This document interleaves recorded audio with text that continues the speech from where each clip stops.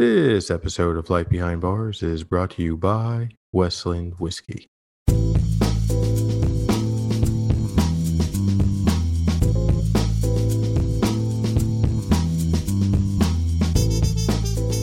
Welcome to a special edition of Life Behind Bars. I'm Noah Rothbaum, the Daily Beast half-full editor. Joining me, as always, is my colleague and co-host, David Wondrich. And we also have our esteemed colleague, half-full columnist, Lou Bryson, and co-founder and master distiller of Westland Whiskey, Matt Hoffman. Welcome, gentlemen. Howdy. Hey. Hello. Thanks for having me. Dave and I have been hearing a lot recently about the term terroir. I hope I am pronouncing it correctly. You are. And good. Otherwise, it sounds like terror. Doesn't it though? But we hear a lot about it in whiskey stories, whiskey podcasts, advertisements, and it's one of these things I think people love to throw around, whether or not they actually understand what it means or why it's important. Should we start with where this word came from and this sort of general idea of terroir for whiskey? It came into whiskey from the wine world, which is not maybe always the best fit. Wine, is made from grapes, which are generally grown locally. They don't travel so well, so they're usually grown, picked, crushed, and then distilled. If they're distilled or made into wine, fermented in either case. And it's always pretty local. So the concept of terroir there is a little bit clearer. The sense of place as reflected in the wine, what each micro region gives to the wine. But whiskey's a little different. I'm not a wine person. I like wine. I enjoy drinking wine. I have tried not to learn much about it because I feel overwhelmed. There's not enough room in your head, Lou. My God, it's insane. You already know so much about beer and whiskey. Please leave some room for others out there to learn about. But the thing as I understand it, the wine idea of terroir also includes the place that it is made, physically made, the place that it is pressed, the place that it is fermented, the place that it is aged, and the people doing it, their experience, their traditions. Yeah, they're micro traditions, really, even, just the individual things. It is a wider thing than just the grapes. It's a remarkably baggy term. Yeah, it's kind of flexible, isn't it? Yeah, it includes whatever people want to include if they're making a point, as far as and excludes stuff they don't want. Exactly. This is part of the issue. It is if you speak to a native French speaker, the word terroir includes all of the things that you guys were just saying. It is where stuff is grown. It is the soil conditions. It is the aspect of the slope. It is the geology of the surrounding region. Yeah. But it is also about the people who make it, as Lou was saying, and that's the thing that I think gets lost in the English translation. When most people say terroir in the English language, including most winemakers, in my experience. I was going to say that because it seems like there's a California definition and a French definition. Absolutely. It feels like they are part of the problem. Is the wine industry were the ones who lost it, actually. Can I quote you on that? On its way. We're recording right now, so it's fine. Good, right? Don't need to. I really do think so. I think the way that people talk about terroir has been limited. It's been lost. It's lost part of it when it's come to the English language. Well, I think it's part of that inconvenience factor is that in France, the people involved are like eighth generation, who grew up there, and all their people grew up there. In California, often it's like a venture capitalist who was, working for Procter and Gamble first, and then had a hedge fund, and then bought a winery and hired a bunch of people from all over the country, and so it's a little harder to make the argument that these are our long-standing traditions here. But I would actually disagree here. Is that they may not want to make that argument, but the expression of their culture is there nonetheless. Oh yeah. This is the thing. You're going to make whiskey like a venture capitalist would, and you're going to run it, and you're going to do it by the numbers, and you're not going to take into consideration broad brushstrokes here in venture capitalists, but like if you think about somebody who's making it, who's not coming from this background of making wine, if somebody is making wine by the numbers, the wine will look like it is made by the numbers. It will taste like it is made. It'll try to hit, Robert Parker 95 points, and it is going to try to be in a big booming category and made the way that the mass market likes it. And that in and of itself is an expression of the cultural element of terroir. Yeah, but that's the element that they don't want to talk about. Of course. Yeah. See, this conversation's already going exactly the way I want it to. So, the idea that it means, like Earth, and it's the land, and that every specific spot on Earth, will produce a different, wine or whiskey, right? And to a certain extent, that's absolutely true, right? But there are certain caveats, right? The wine people, whether or not they're actually growing the grapes, that's the assumption that everybody has, right? And so. And the same thing with whiskey. I think people have this idea that all distillers, have a field that they go out and they harvest, and then they make the whiskey from that. And Matt, I mean, I think you're probably one of the very few people who still makes whiskey that way. I mean, for the large majority of the industry is buying grains from the same commodities. I mean, it's just this, and even for us, we're at about 45% non-commodity grains. That's today. A lot.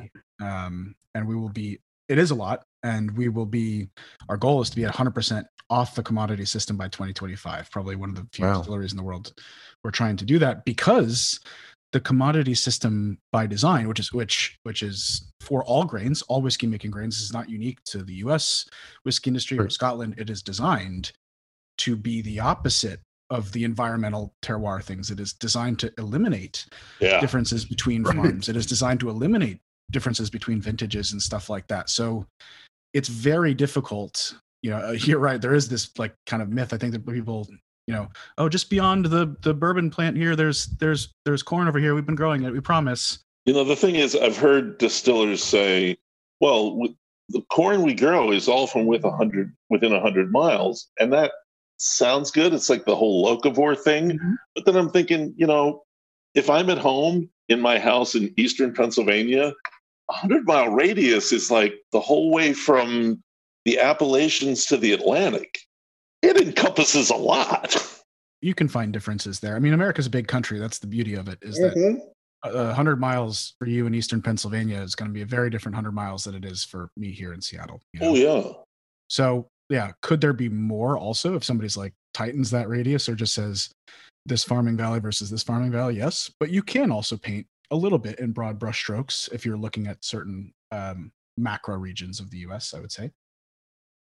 But, there's also the issue of like grain varietals, which often exactly where the grain is grown doesn't mean so much if they're using the same modern hybridized for productivity varietals that kind of taste the same wherever they're grown, instead of ones that grew up in that microclimate or that part of the country and grew to fit those conditions. Yeah, grown from previous generations. I feel like this is one of the most fascinating parts about the terroir discussion in whiskey, because I do think people are trying to be more transparent about where stuff is coming from.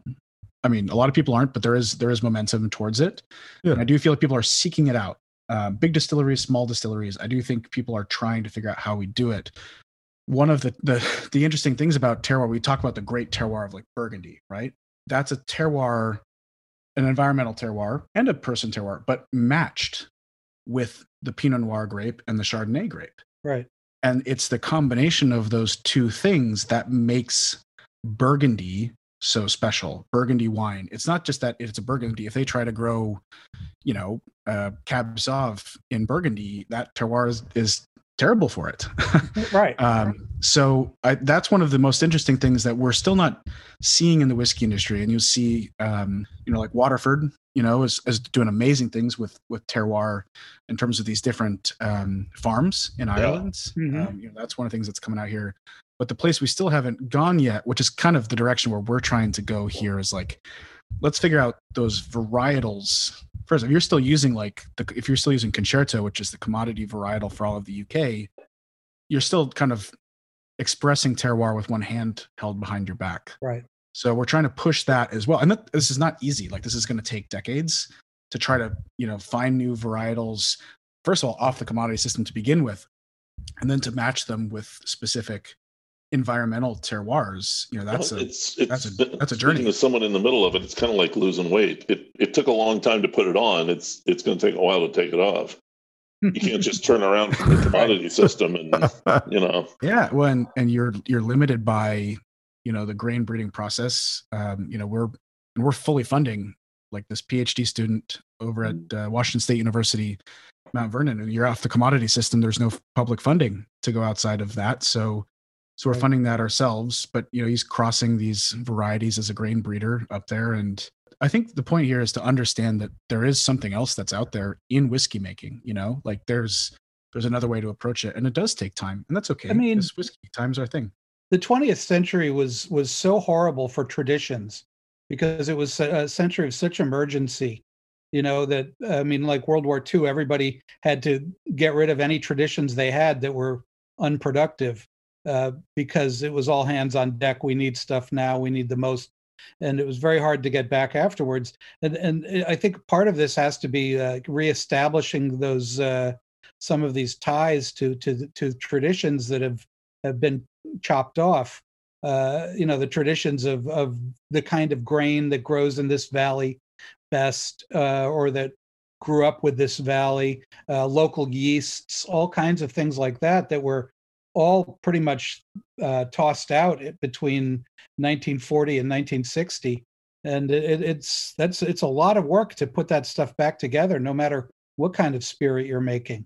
It's like this is the big aha moment that I've had speaking with other people way outside of the whiskey space, actually getting into the food space and farming space, working with a friend of ours. His name's Jack Algier. He's the director of Stone Barn Center of Agriculture in New York, just associated with Blue Hill, famous restaurant, Dan Barber. And he had this, great quote that when we visited him last, that we're still in wartime agriculture in this country. Yeah. We have, basically people, with the exception actually of slave communities in the South, really never connected with the agriculture that supports it and created a cuisine that is based off of it. Cuisine also including the beverages, including whiskey that we make. And that, people moved west and did such a terrible job at farming that the Dust Bowl happened. And then we've been here in this industrialized system that, where there's no nuance to everything, and it's just all the same commodity corn grown across 90% of the country. And there's just so much more that needs to happen here. And you're right, Dave, it is about going backwards and looking at things, but it is also about recognizing that why is this commodity approach appealing to people? Right. And there's a safety in commodities. You don't need to know who you're selling it to. Actually, by design, you grow the grain, you sell it to a grain elevator. If you're in the malt business, that grain elevator sells it to a maltster, and all these pieces are disparate. And so one of the more interesting aspects of all this is that looking forward, there's a reconnection to community that comes with this, which I just find to be incredibly fascinating. That what we have lost is more than just the fact that different grains can grow in different places and express different flavor characteristics, and all of that is awesome in and of itself. But we have lost community as a part of that, and we don't even know it. Yeah. And that's really remarkable when you think about the consequences of that. When I was out there, when you guys had me out to visit, and we went to the bread lab with Steve Jones. Right. Yep. One of the things he said that is still with me, in fact, I have a Google map set up to remind me of it, is how many fewer mills there are now, how many fewer grain mills there are in the country. I mean, we used to have about 10,000, and now there's about 150. I think the number is actually 20,000. Wow.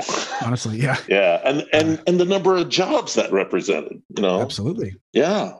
I think the point is that the focus, for a long time was on yield. Right? Yeah. It was this idea of maximizing yield, farming to feed, the largest number of people. And I remember years ago, I was in Scotland, maybe 15 years ago, and I thought I was slick, and I started asking one of the big distillers, about their grain. And the guy just looked at me like I was nuts. Like Yeah. he was like, what do you mean? Like we all use at the time, I don't know, it was Optic or Home or whatever strain it was.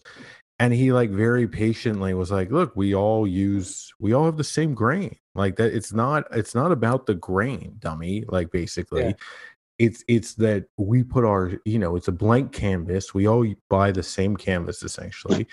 And it's how we use the grain. That's where the flavor comes from. Right? They use the how same we damn run our brushes too. stills. They've all got the same yeast. Well, that's, I mean, right. I mean that, and but as I at the time I was like, oh, well, that makes sense, I guess. And then, you think about it more and it's, you start thinking about things. Well, everybody uses the same yeast. Everybody uses the same grain. Everybody uses roughly the same still from the same still maker.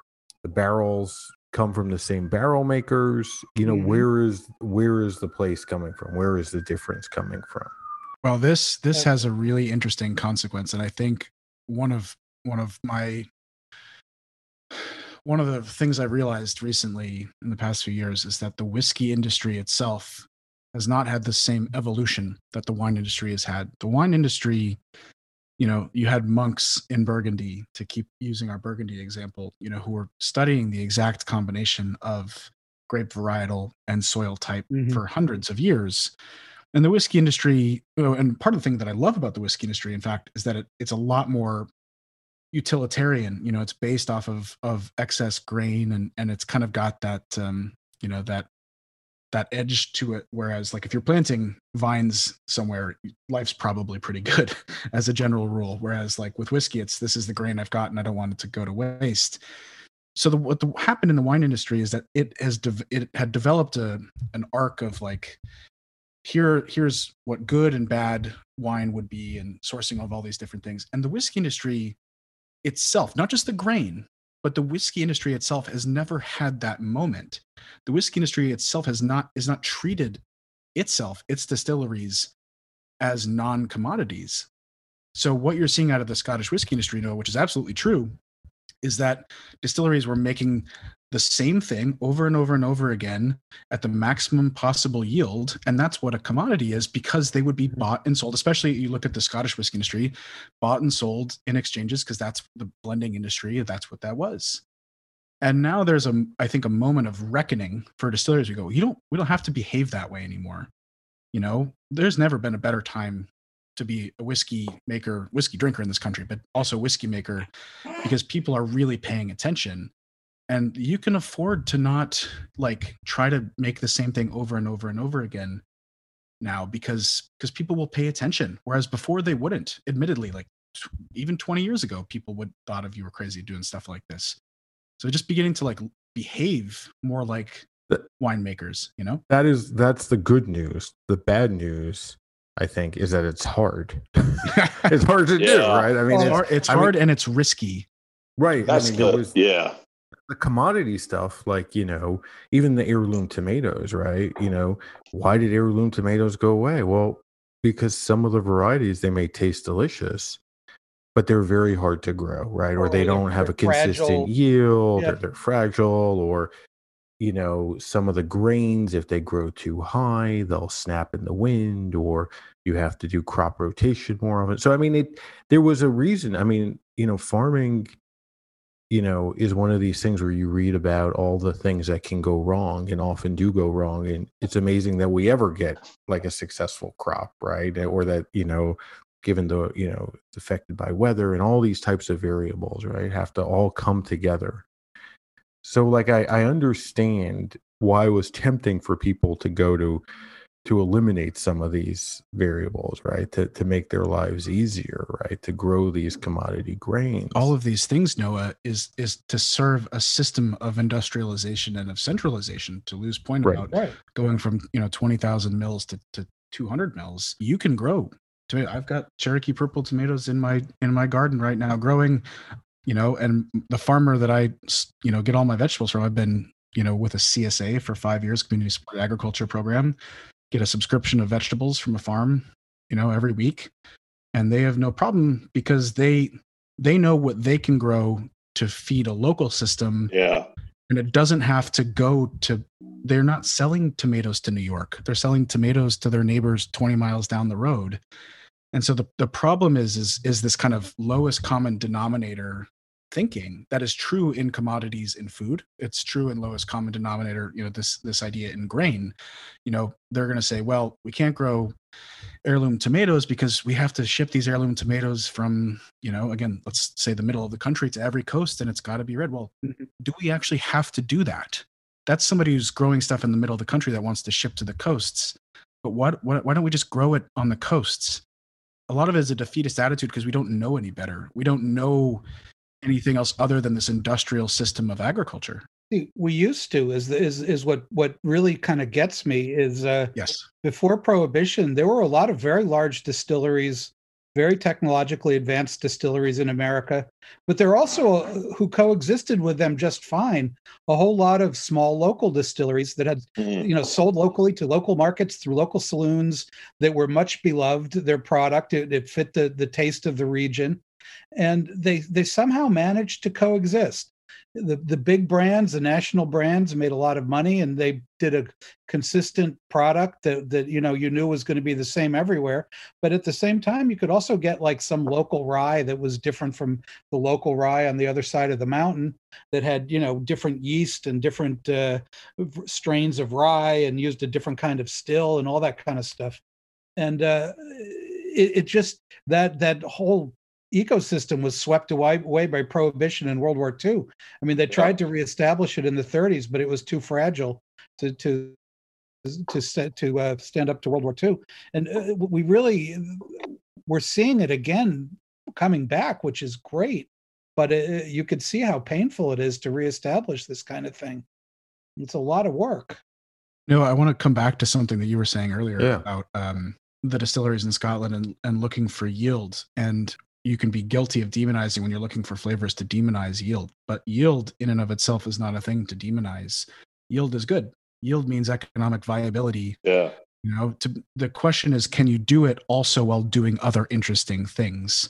And one of the biggest myths that I think is out there, and I will admit to being as guilty of believing it when we got into this business as everybody else, is that you can't have it all. You can't have yield and you can't have flavor.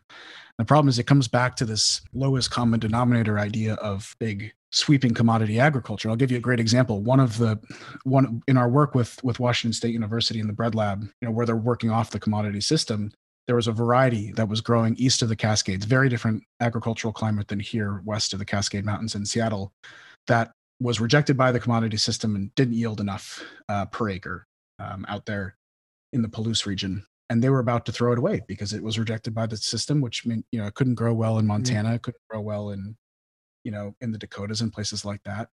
And yet one of the researchers here west of the Cascades, a guy named Dr. Steve Lyon, he was growing this in his test plots here west of the Cascades, and he was actually finding that it yielded 30% more than what would have been considered an excellent per acre yield, but only in the Western Washington climate. And so one of the part of the problem here is like when you're trying to be the master of all climates, especially in the U.S., it's such a big country, you're very, very limited. Whereas if you begin to look at different locations, there are going to be types of barley that are really flavorful and really thrive, but only will thrive in certain regions. And this is a big part of getting out of the commodity system. This is true for barley, all grains, but also all the things we eat. If you match that type of thing you're eating, whether it's the grain or it's a tomato, to an environmental terroir, you actually can have bounty and flavor at the same time. Those things tend to want to thrive together, but you have to take the time and put the effort in to match them and to say that it's okay that it's not going to be the same all across the country. It's okay that we're not growing the same barley in every state across the US. That's all right. And experiment and kind of also be comfortable with deviations sometimes. It's just a whole other set of goals. Absolutely. And so much of whiskey is based upon consistency, right? That, from batch to batch, year to year. Nobody was looking for, up until recently, single barrels and interesting products. They wanted the same whiskey, right? I mean, a lot of brands made one product forever, right? And any deviation was just blended out, or it was drunk by the people who work there. there was no market, and the brands didn't want to create a market for those things. I mean, so much of what we see today is like a fairly new phenomenon in terms of all of these experiments and one-offs. And yeah, I meet a lot of younger whiskey drinkers who don't realize that. They just assume that the single barrel, small batch, etc. thing that's the way it's always been. Yeah, it's hugely different from, even 20 years ago. And the whole blending system in Scotland, right? I mean, is based upon the idea of the sum is greater than the parts. Yeah. Right? We don't want soloists. We want an orchestra. We're going to blend it all out so it plays in harmony, right? For now, it's like, you see all these brands pulling out the single malts from the blends and bottling them as single malts or one-offs, right? I mean, because that's what people want. They appreciate, from year to year, there might be a difference. The last time that we chatted, Matt, we were talking is in December in the winter. We were talking a lot about your program of harvesting local wood, even, going into people's yards, cutting down with their permission. That'd be amazing. Just wake up, your tree's gone. Yeah. What happened? Where's our tree? That would be better to do it in the middle of the day. Don't do it at night. Put on a Dayglow vest and it'll be fine. And a hard day. Yeah, I'm supposed to be here. You called me here. Remember? I got the working voice. You were talking about this idea of even trying to find like a local like species of wood, right? Instead of just using oak from the same forest that everybody used, or the same cooperages. Yeah, the local oak thing was big for us. I mean, that started with you just look at the exploration of Quercus alba, the American white oak, and it's the workhorse of the world's entire whiskey industry. It's the backbone of it, and still is the majority of the whiskey that we make here. But the reality is that over here on the West Coast, we don't grow Quercus alba. It's basically what Missouri East, essentially, and all the way to the Canadian border down to the Gulf. And then, you look into it and, okay, there is the species of oak here. And I feel like that line of thinking, I guess I would say, in this new generation is not terribly uncommon now, of like, okay, what do we have around here locally? But we were able to, the problem is there was no legacy of coopering Gary oak, which is what this oak species is called here in the Pacific Northwest.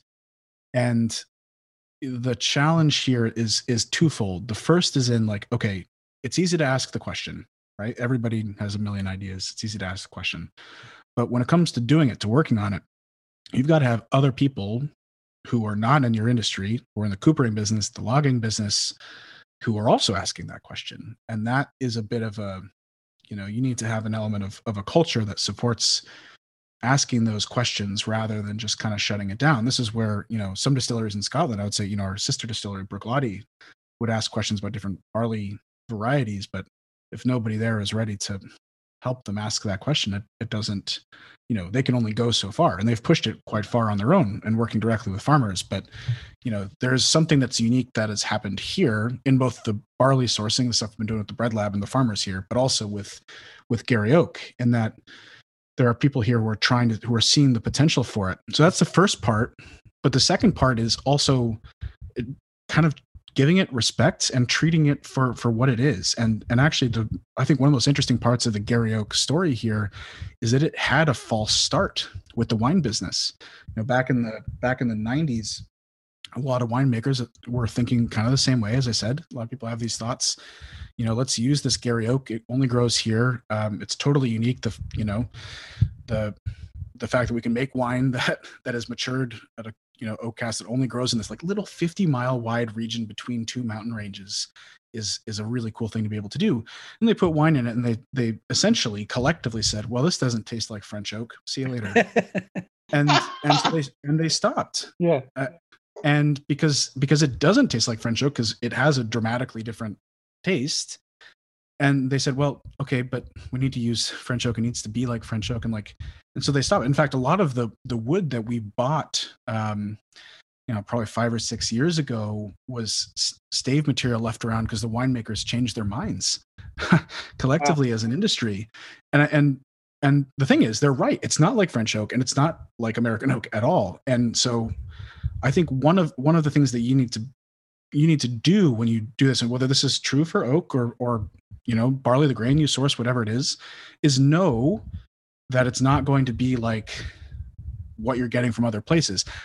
Most people, I think, should be able to see that as a positive. We see that as a positive. Gary oak, there's nothing like Gary oak anywhere in the world. And in fact, to be able to like add, this is what the fifth species of white oak that's used in the whiskey industry. Like to be able to add something new is an amazing privilege, actually, to be able to do that. But that's a mentality of being like, this is going to make whiskey that tastes, like molasses and like burnt ends, and like, it's going to add this flavor of whiskey. People are not going to know what it is. You've got to be cool with that, and you've got to be able to roll with it and work with it. And the other big part of Gary oak in particular is not just the flavor profile, but in the fact that in my experience, Gary oak doesn't, for the style of whiskey that we want to make at Westland, where we do balance oak and barley more than I would say most distilleries, is that Gary oak will dominate things. It is not shy, when you put stuff in. And that's one of the things I love about it.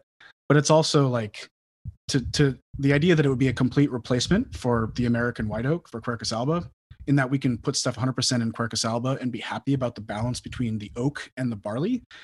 We don't find the same thing out of that with Gary oak. It tends to dominate. So the way that we use it is with a more kind of light touch, throttle down a little bit.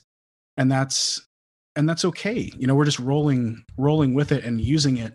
And don't try to fit it together in a certain way, because what you'll find is that you're not really in control. The whiskey is going to want to fit together in a certain way based on what you're working with. And that should be an exciting thing to work with. And I think more people are realizing that now today. Do you think, all of you, that we'll see more whiskeys that actually reflect terroir, either through growing their own grains, making their own barrels, developing yeast strains, what have you? Do you think that this is the first of many, like what you're doing, Matt? Or are you going to be, on your own, going forward? I think that it depends on the state of our culture across the US, but also the whiskey culture at a global level. What is it that we want? What is it that whiskey drinkers want? What do we value? The reason why blends and all the rest of stuff was all consistent, back in the 60s, 50s, 60s, is because that's what people wanted. That's the culture. People were looking for consistency and things like that. So there is an understanding here of like, okay, there is a way to express terroir, and this combination of this culture part of it, which again, as we said at the beginning, kind of gets missed, but also, the environmental terroir that's there. It's a choice though, and there's so much good whiskey that's being made that doesn't have that approach. And we can also recognize that that's okay. As I said earlier, like there's never been a better time to be a whiskey drinker. And almost none of the whiskey by percentages is made with any sort of environmental terroir consideration whatsoever. So it adds something new to the table here. And whether people feel like they've got something to add, sometimes some terroirs don't fit, like if somebody's trying to like express a hyper, let's say like single malt terroir in Louisiana, like barley will hate growing in Louisiana. It can't grow in Louisiana. It's just not the right climate for it. So the question is whether you want that to be a part of your style or not, and whether your locale can really express it in a way that is favorable. Because that's one of the big consequences here when you begin working with terroir, is that it's going to tell you what you can do and what you cannot do. Up here, we cannot do the corn thing, and that's okay. Just to recognize that, like, if you're hoping for a Seattle or let's say, British Columbia based distillery to like make hyper compelling terroir, based whiskeys out of corn, I think you're mistaken. And I think that makes it more special for the places that can. So I think the trends are all in the right direction. Everybody's trying to get a closer connection in general. And I mean this in the US, but also in the Western world, because actually Europe and its agricultural system are not great compared to the US. People are trying to find a better connection to the things they eat and drink as a general rule. And you see it a lot in the farm to table dining industry, but people are beginning to demand it more and more out of all of the beverages that they drink. So long as that cultural movement holds, which I hope it does, not just for Westland, but because that's very much, that's the world that I want to live in. I think you'll see a lot more of it developing over the next few decades for sure. Well, I think at least, just as it's very American to have a winery that makes every conceivable type of wine. White wine, red wine, sparkling wine, rosé, right? Where no winery in Europe would do that, right? Where it's the same thing, I think, with a lot of distilleries where, at the beginning of the craft spirits movement, people wanted to make everything, right? And you go into a tasting room and there are 36 spirits that they make. And I think hopefully at this point, now that we're 10, 15 years into this, hopefully people kind of dial into what really works, right? For that area, what they do best, what that area does best. Maybe they don't need to import corn from the other side of the country to make a so-so bourbon. They make an amazing rye or they make an amazing single malt. Hopefully we'll get a little bit more focus on what people are drinking. I mean, that's a viable first step. I don't think we're going to get a huge wave of terroir, real true terroir based whiskeys. But I think we already see some. It's a difficult path, but there's definitely room for a niche.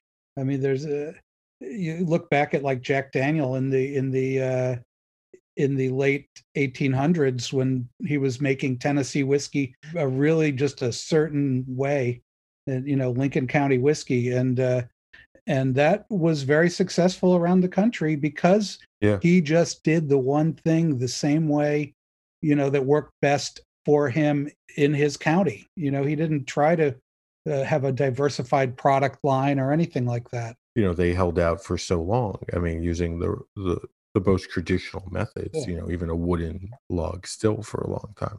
What do you think, Lou? It is almost inevitable because when you have that many small distillers making whiskey, you're going to have a point of difference, and this is a good one. And I don't want to be that Well, no, you should be mercenary about it. It is about selling your whiskey and coming up with a product, and if that serves to get this kind of thing going, more power to them. Yeah, you're exactly right, Lou. I mean, at the core of it, running Westland over here, like, I don't think it is a good business decision to just copy Scotland. What they're doing a great job of. Yeah, they do it really well. They've been doing it for a very long time. They know it. Yeah, exactly. You would just be an also ran, and I really think that that's an important point, Lou. Is that's a just sheer differentiation. It happens to also time with this cultural movement of people looking for stuff like this, but like, you're never gonna beat the biggest bourbon distilleries at what they do in terms of economies of scale and the quality of whiskey that they put out. So don't try. Well, it's that old military adage: "Go where the enemy isn't." Yeah, exactly. Yeah, I remember a craft brewer telling me that's why they make porter. He says there's already somebody out there that's really big that makes stout. Says, I'm not going to go. Oh yeah, I heard of that. Yeah. Good luck with everything, Matt. It's exciting stuff. Looking forward to hearing and even more importantly, tasting more of your whiskeys as they come out and they're ready. Hey Noah, can I make a quick shameless plug? Okay. We've been talking about all this stuff this whole time, and one of the things that we've just recently released, of course, is this whiskey. It's called Colere. Colere release is basically our exploration of what we've been talking about today, of these explorations of different barley varieties that aren't in the commodity system, of types of agriculture that are non-commodities, rotation-based agriculture. It is an exploration of that journey. So that edition 1, just launched in May, and that's available, not widely available, but it is around the US if you can find Westland today. So seek that out, everyone. We had a sneak peek a couple of months ago of it, and it really is interesting. Let us know what you think. Chime in on Twitter. We'll be there. Don't be shy. Love to hear what you think. And thank you, Matt and Lou, for joining us today. Appreciate it. Always fun to chat whiskey and drink whiskey with you. Thank you, guys. Pleasure. Anytime. Cheers. Dave and I encourage you to drink responsibly always.